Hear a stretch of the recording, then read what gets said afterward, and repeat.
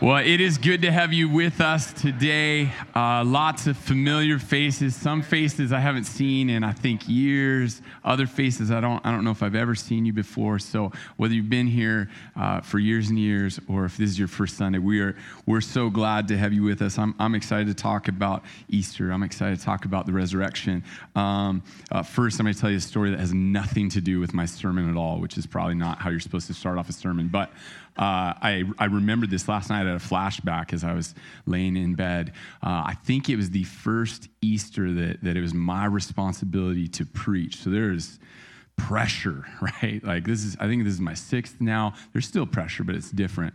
That first one that day, like I'm nervous. I'm sweating. I always sweat, but I was sweating more that day.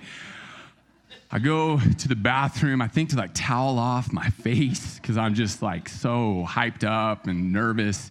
And I look and there's a piece of trash on the ground. And I'm like, man, I'm a pastor here. I got to like pick that up. Like, I think it's like a candy wrapper, which who eats candy in the bathroom? I don't know. But so there's this wrapper on the ground. I had a different pair of glasses back then, and they were really loose on my face. And I bend over the toilet. Yeah, you can see what's happening. I bend over the toilet to pick up that piece of paper, and my glasses, like they're falling straight into the toilet bowl. And it's moments like this that you realize how complex and incredible our brains are. Because I'm in my mind, I've assumed they're going to splash, and what am I going to do?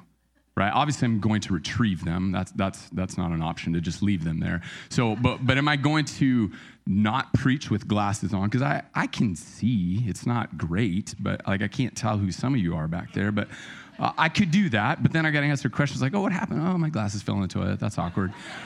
Or do I wash them off? Which technically I'm sure would be fine. Like hot water and soap. I could put them back in my face after I was convinced that they're. But anyway, none of that happened because like a ninja, I just swiped. And I knocked my glasses onto the counter, and they did not go in toilet water. So nothing to do with John 20, but that hit me last night. Well, we're going to be in John 20. If you have a Bible, you can open up to John 20. If you don't have a Bible and want one, we have Bibles in our lobby back there. I think they're like a blue cover.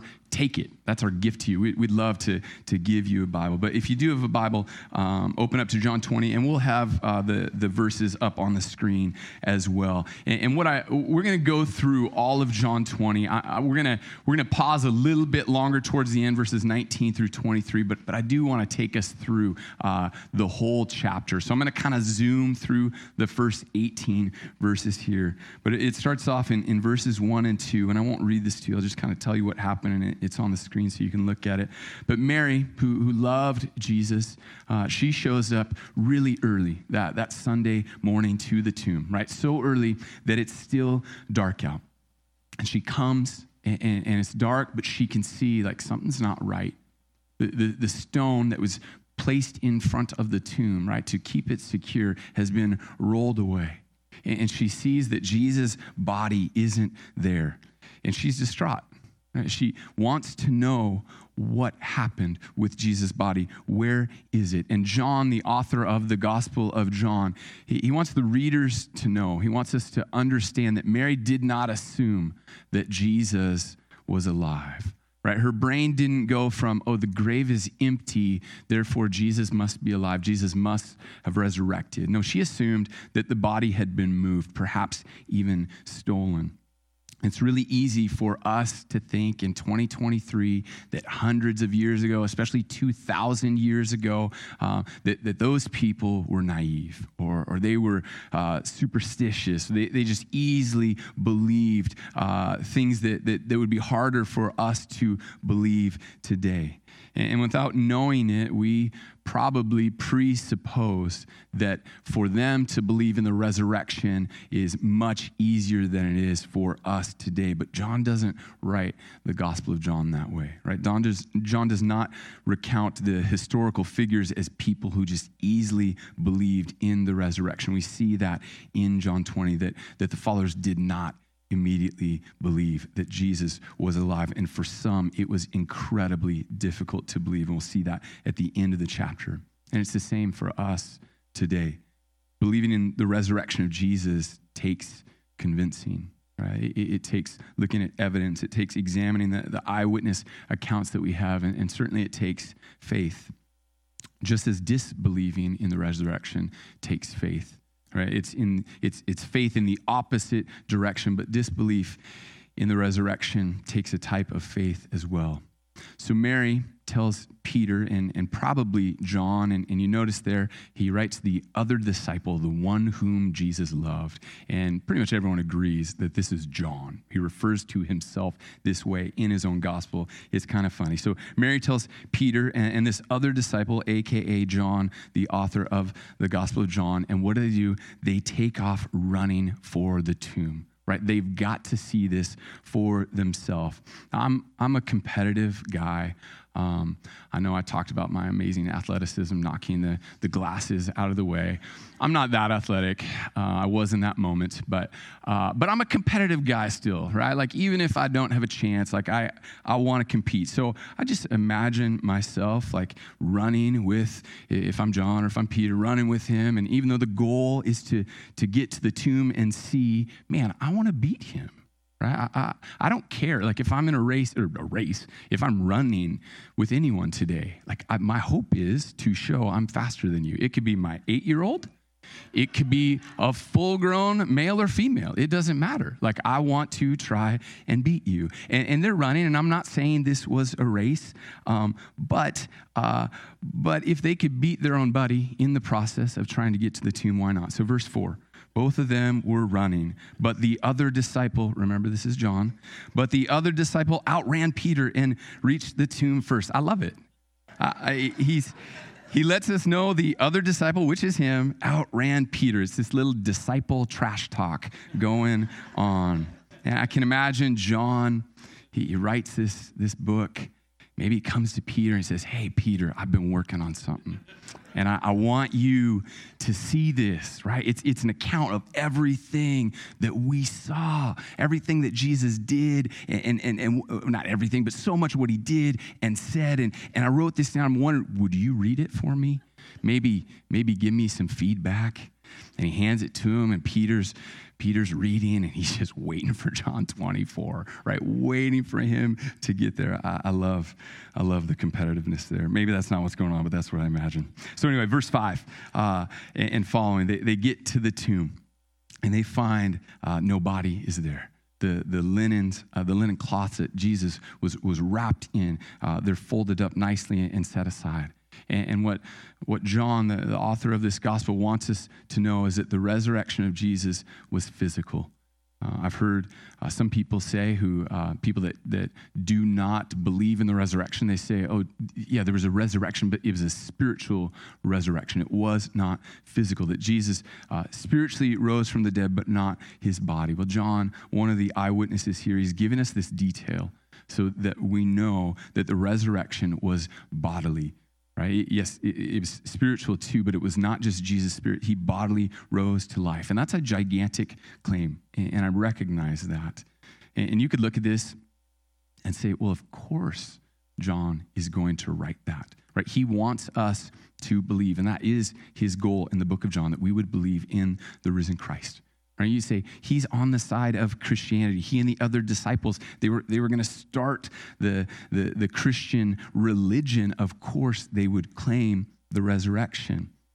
Well, what could have put all of the resurrection talk to rest was someone producing the body of Jesus. And you better believe that secular historians would have written about that. Historians like Josephus. Josephus was a Jewish man, did not convert to Christianity, but if the body had been produced, he would have written something like, yeah, the disciples had claimed that Jesus resurrected, but actually a week later or a month later, we figured out the truth, right? Someone found the body, the officials put it out on display for everyone to know that Jesus did not rise from the dead.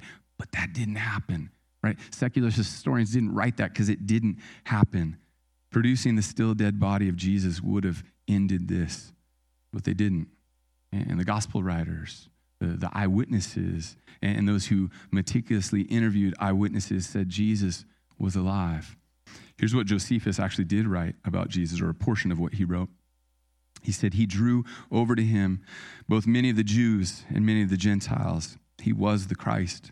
And when Pilate, at the suggestion of the principal men among us, had condemned him to the cross, those that loved him at the first did not forsake him, for he appeared to them alive again the third day, as the divine prophets had foretold these and 10,000 other wonderful things concerning him.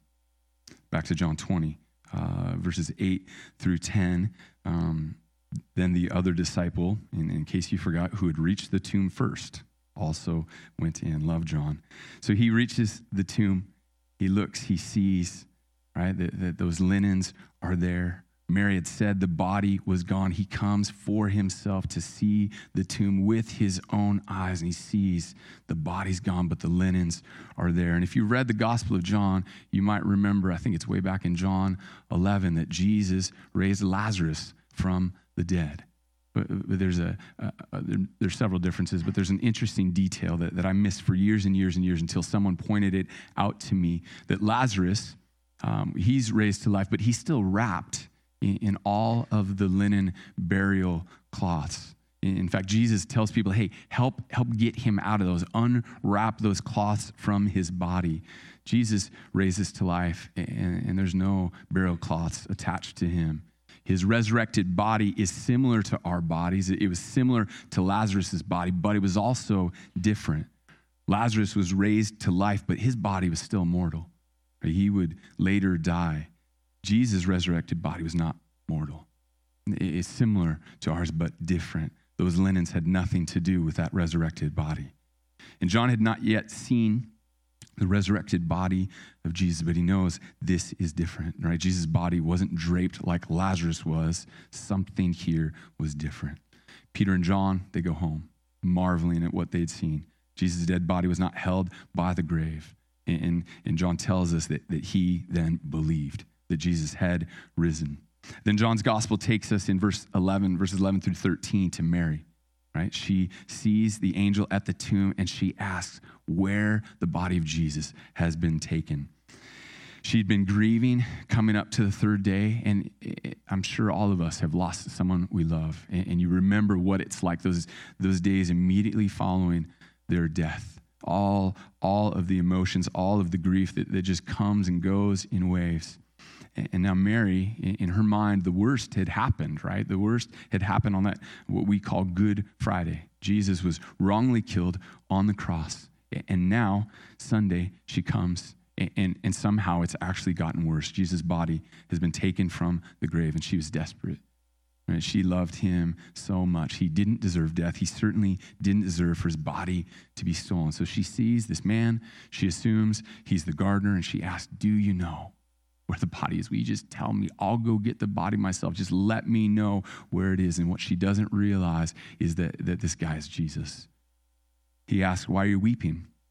And she's still so fixated on retrieving the body that she's not even interested in answering his questions. And then he calls out her name, revealing he's not the gardener. He is the risen Lord. He reveals himself to her, and Mary cannot contain herself. She leaps over, clings to him. He instructs her to go to the disciples and tell them that she has seen the risen Lord. And Mary believes. Right? Jesus revealed himself. She sees with her own eyes, and she believes. Can you imagine how incredible that would have been? And I'm sure for every person in here, no matter what you think about Jesus, you think, man, if I could have had that experience that Mary had, my faith would be increased. I could believe.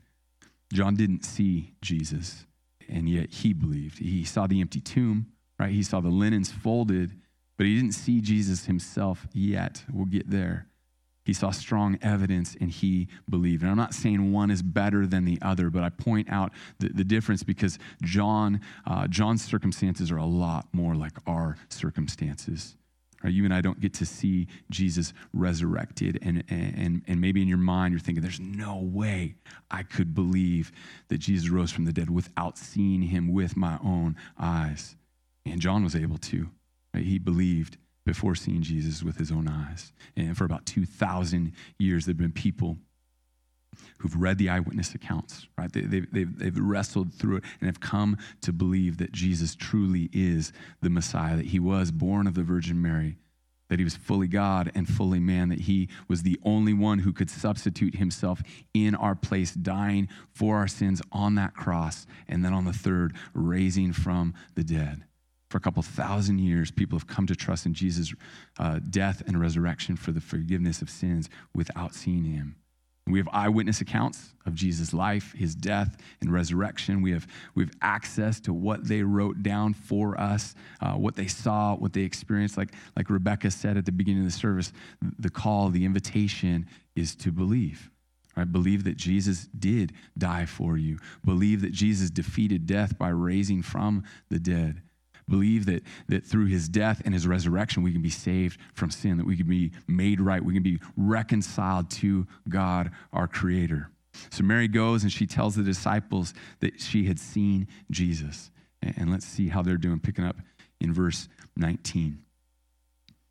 On the evening of that day, the first day of the week, the doors being locked where the disciples were for fear of the Jews, Jesus came and stood among them and said to them, "Peace be with you." When he had said this, he showed them his hands and his side. Then the disciples were glad when they saw the Lord. Jesus said to them again, "Peace be with you. As the Father has sent me, even so I'm sending you." And when he had said this, he breathed on them and said to them, "Receive the Holy Spirit. If you forgive the sins of any, they are forgiven them.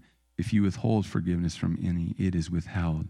So we get to see Jesus come to the disciples here. And what I want to focus in on just for a little bit is how he treated them, right? When he came to them here, how he acted towards them, how he behaved towards them.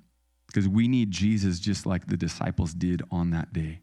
And we need to understand that he's the same today as he was then.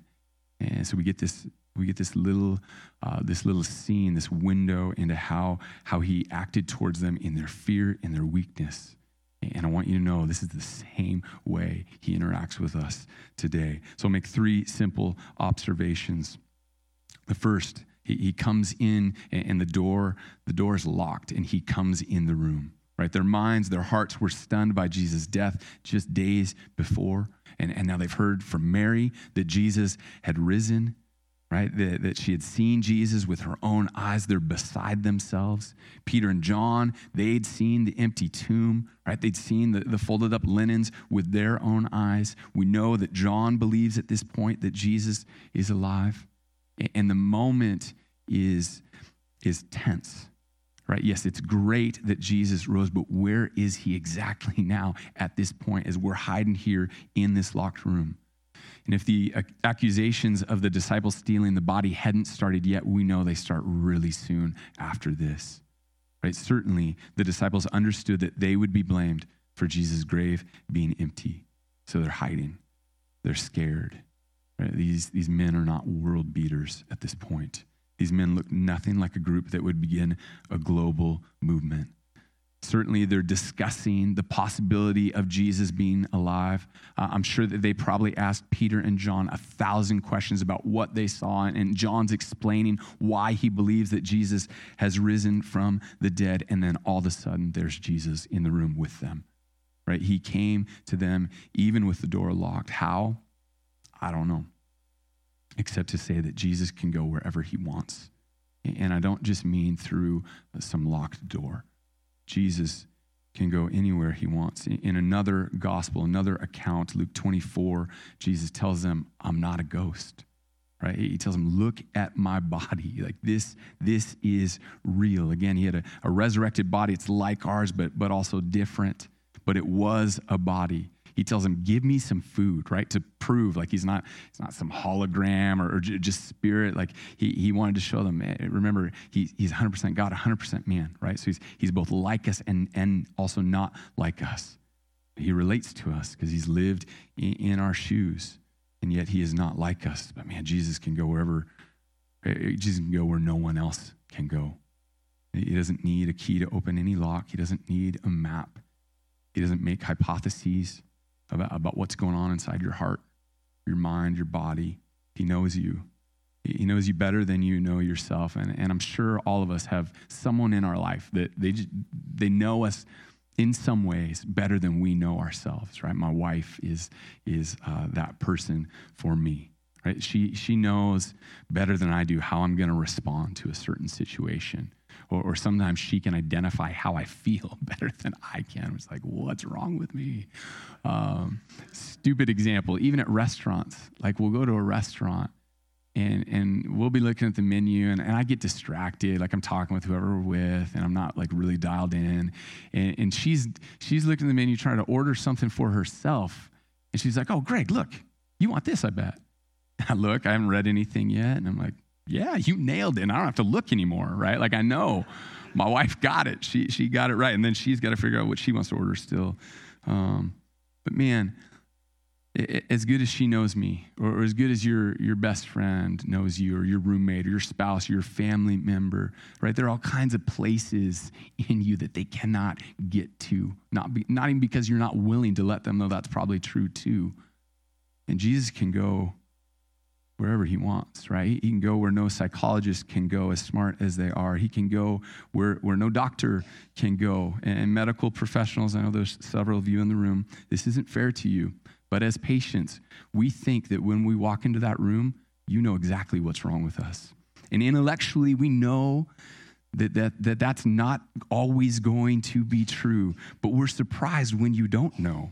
When I was in college, this is year 2000, October, I was feeling pretty sick enough for me to go see my doctor. Normally, I'd just try and tough it out because I didn't want to pay my copay or whatever. But I think I had a fever, I had a headache, like my neck hurt. I don't think I'd eaten for a couple days. My back hurt. So my doctor comes into the examining room. And he, asks all the normal questions and does, he's listening to me breathe, listening to my heart. I don't remember what else, but all the things that they do.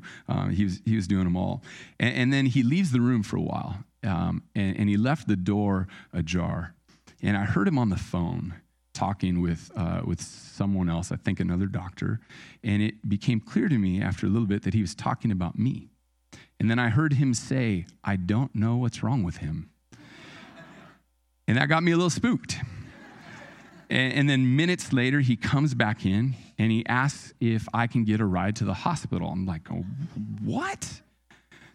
And then he lists off all these tests that he's going to run on me, right? And it was like 5 or 6, but I only remember the last one because he said, and a spinal tap. And I'm like, I don't know anything about spinal taps, but I just heard about this long, crazy needle. I don't even know if that's true, but I was nervous. And I go to the hospital. I spent like the next 4 or 5 days there. It was during the election too, the hanging Chad election, if you're old enough to remember that, right? So I didn't get to vote. It was the first one I could have voted for, and I didn't get to vote. Anyway, so I'm there. They run all this blood work, all these tests. They didn't do a spinal tap, which I'm super grateful for. And on the 4th or 5th morning, the doctor that'd been working with me comes in. He says, Greg, we don't know what's wrong. We could keep running tests, and he lists off all these other tests and ways that they could like prick me. And I said, I'm actually feeling a lot better. What do you think about me just going? And he said, we can't make you stay, and I don't know if we'll figure out what's going on, even with these tests. So we had agreement, we parted ways. Right, we can't always figure out what is going on with us, right? As brilliant as the medical community is, they can't always figure out what ails us. And Jesus can go where no one else can go. But just as he came into the locked room, he comes to us. Even when we put up barricades, right? Even when we try to lock ourselves in some kind of impenetrable fort, Jesus isn't baffled by us. He doesn't hypothesize about what we might need. He doesn't order a battery of tests hoping that he can somehow figure out what our problems are. He comes to us as the only one who not only knows our needs, but can meet all of those needs. Jesus, the resurrected Savior, is not limited. Right? Even when we try to hide, we are not hidden from Jesus. He knows us fully, and he still loves us. How many people would love you if they knew everything about you? your mom, right? Maybe, hopefully, some of your other family members as well, but maybe not even all of them. And yet Jesus knows you and he loves you. The author of Hebrews says that there's nothing hidden from his sight. And he says it's like we're naked and exposed, no ability to hide from Jesus, and yet he still loves us. Right? He went to the cross. He died for you, knowing you before you existed, and still loves you. And that's remarkable. Jesus, he can go wherever he desires. Second observation, he comes to them when they're frightened. They're freaked out. And as I said, I think a little bit earlier, it makes sense that they were frightened, right? Their hero had died 3 days before. The Jewish officials had remembered that Jesus mentioned this resurrection. So they placed the guards there. They'd sealed the tomb with this heavy stone. And now the stone was gone. And people were saying he had risen. At least Peter and John had seen the empty tomb by this point, right? They'd heard from Mary that she'd seen Jesus with her own eyes. She'd spoken with Jesus herself, but they hadn't seen yet, and they're afraid. They're afraid of what people are going to do to them. What are the Jewish rulers going to do? So they lock themselves in, right? That's the setting when Jesus enters, and he comes to them, not when they're strong, right? Not when they were confident, not when they were at the top of their A game. He comes to them as they're hiding away in this room, scared to death. The gospel is so different than how we think. All right, we think that we should have it all together. Right? This is how we approach like a job interview, right? You dress up, probably better than you dress normally. You have your resume that lists off all your accomplishments. You're ready for whatever question they ask you, including like, what's your greatest weakness? And you say something like, man, my greatest weakness is how dedicated I am to the company I work for. Okay. Right? That's how we approach it. We approach dating the same way. We're kind of trying to trick that person into thinking we're at least a little better than we are. When we go to ask parents for permission to marry their daughter, you get your speech all ready to show that you're worthy. So it makes sense that when we think of the gospel, when we think of Jesus, that we'd think we need to come to him the same way, that I need to clean up my act before I can come to him, that we need to get our lives straight, and then we come to Jesus. I need to kick that habit. I need to stop doing that thing that I know is sin before I can come to Jesus. But the truth is, we can't even come to Jesus on our own. We needed him to come to us. The disciples needed Jesus to find them in that locked room, and we're no different. We needed Jesus to take on flesh. The disciples that day needed Jesus to come in the midst of their fear. Jesus, who comes to us, he pursues us, and he doesn't come to us because you have it all together, right? He doesn't pursue you because you have a ton to offer the risen King Jesus. No, he comes to us in our weakness. In that locked room, Jesus came to them as they're saturated in fear. Another gospel, Luke, in chapter 5, verse 31, Jesus says, "Those who are well have no need of a physician, but those who are sick. I have not come to call the righteous, but sinners to repentance." Now, some of you may not relate to being fearful like the disciples, but I do. I wouldn't label myself as a really fearful person, but there are certainly times where I am afraid. I find myself afraid. And I cannot count the number of times that Jesus has met me in my fear. He's met me in my trembling. And again, maybe that's not you, right? Maybe you're not afraid, but I'm sure that you recognize that you are weak. That there are areas in you that are so broken. And we work really hard to avoid showing our brokenness to others, but we all are. And our brokenness surfaces in different ways. Romans 5:8 says, "But God shows his love for us in that while we were still sinners, Christ died for us." Jesus is ready to meet your brokenness, your fear, your sin, your darkness. And maybe like the disciples, you've locked yourself behind a door. You'd love to get out, but you aren't even sure how at this point. And Jesus comes to you, the one who paid for sin. He's there ready to free you. You just need to believe in him. Third observation, he stood right among them. Right? He came right into their midst. Jesus is not distant. He could have called through the door or perhaps through a window. He could have sent a messenger, right? Earlier, he sent Mary to them. He could have done that again, but he came right to them. And we see this from God, right from the very first page in Genesis all the way to the last in Revelation, this theme that runs throughout Scripture that God wants to be with his people, that he puts himself right in the midst of his people.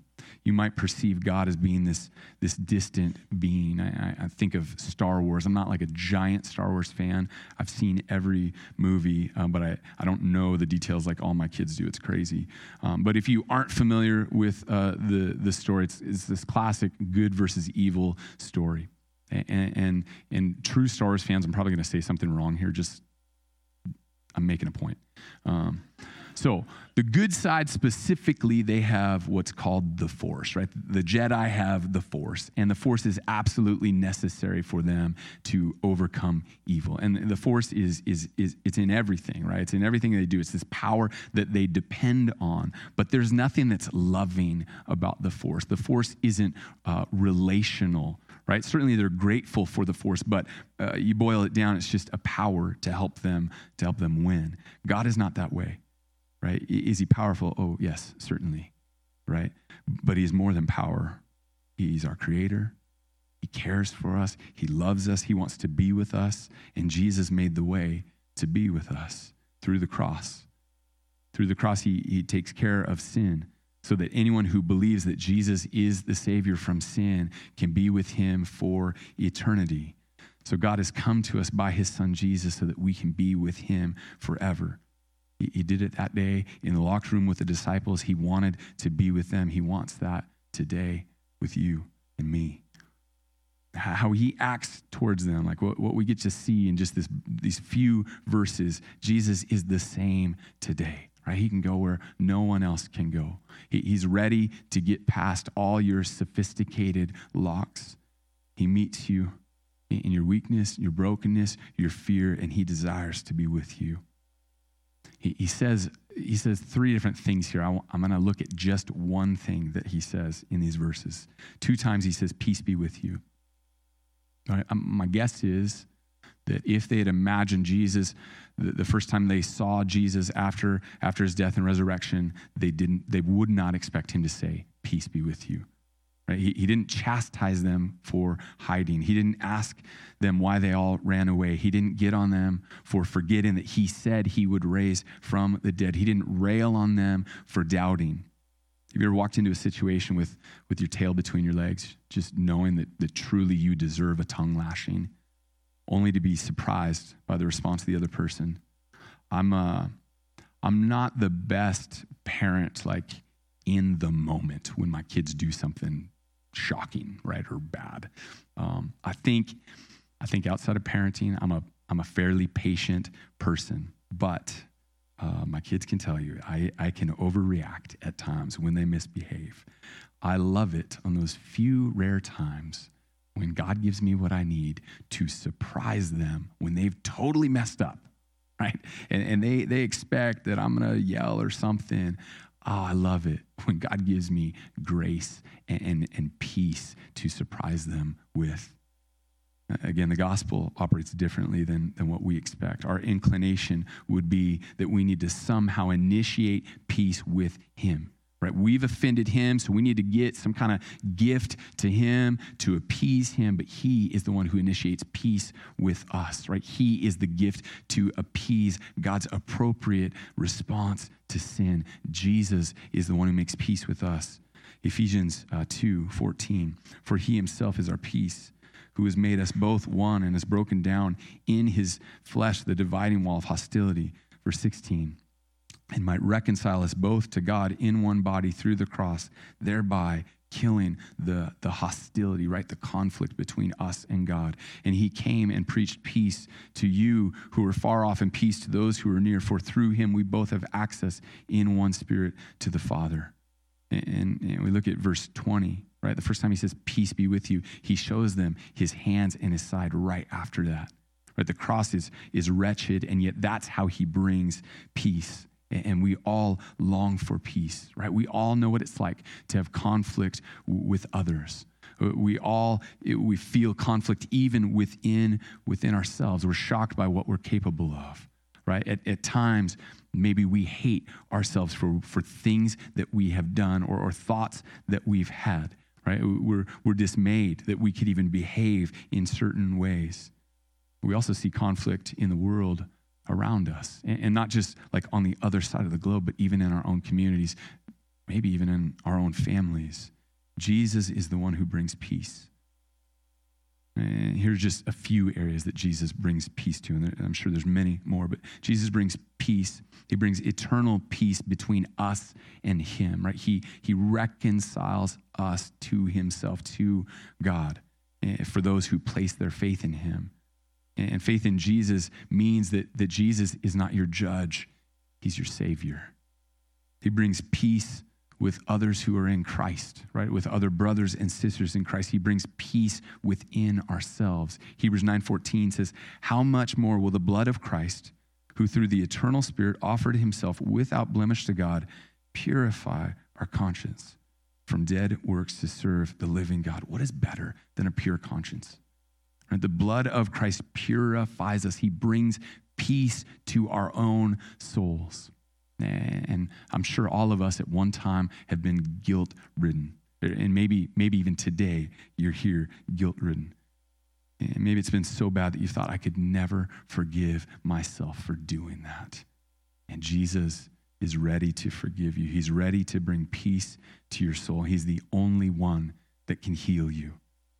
And I'm not saying there won't still be consequences or pain for what you've done, but Jesus has taken care of the penalty for your sin, and he's ready to bring healing to you.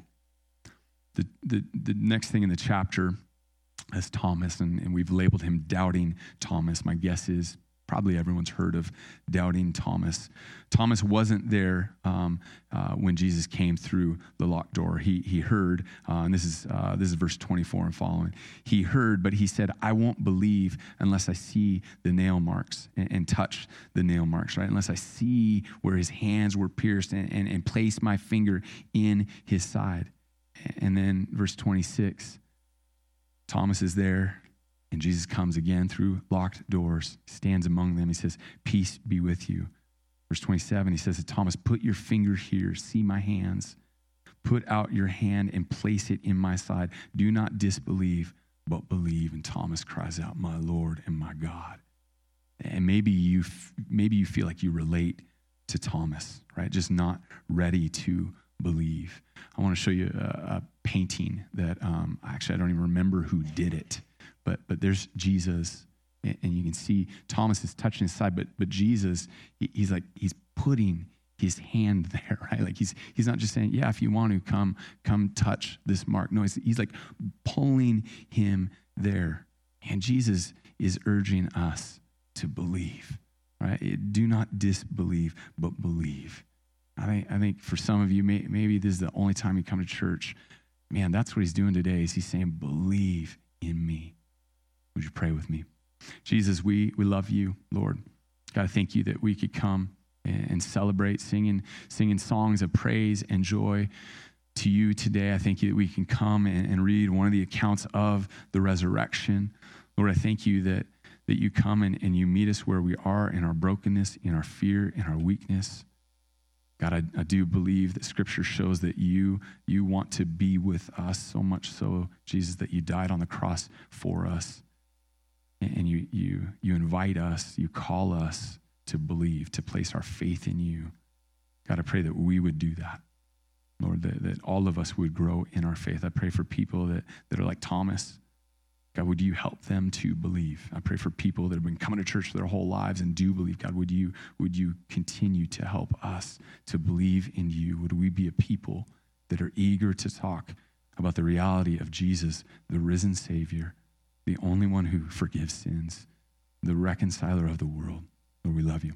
It's in your name we pray. Amen.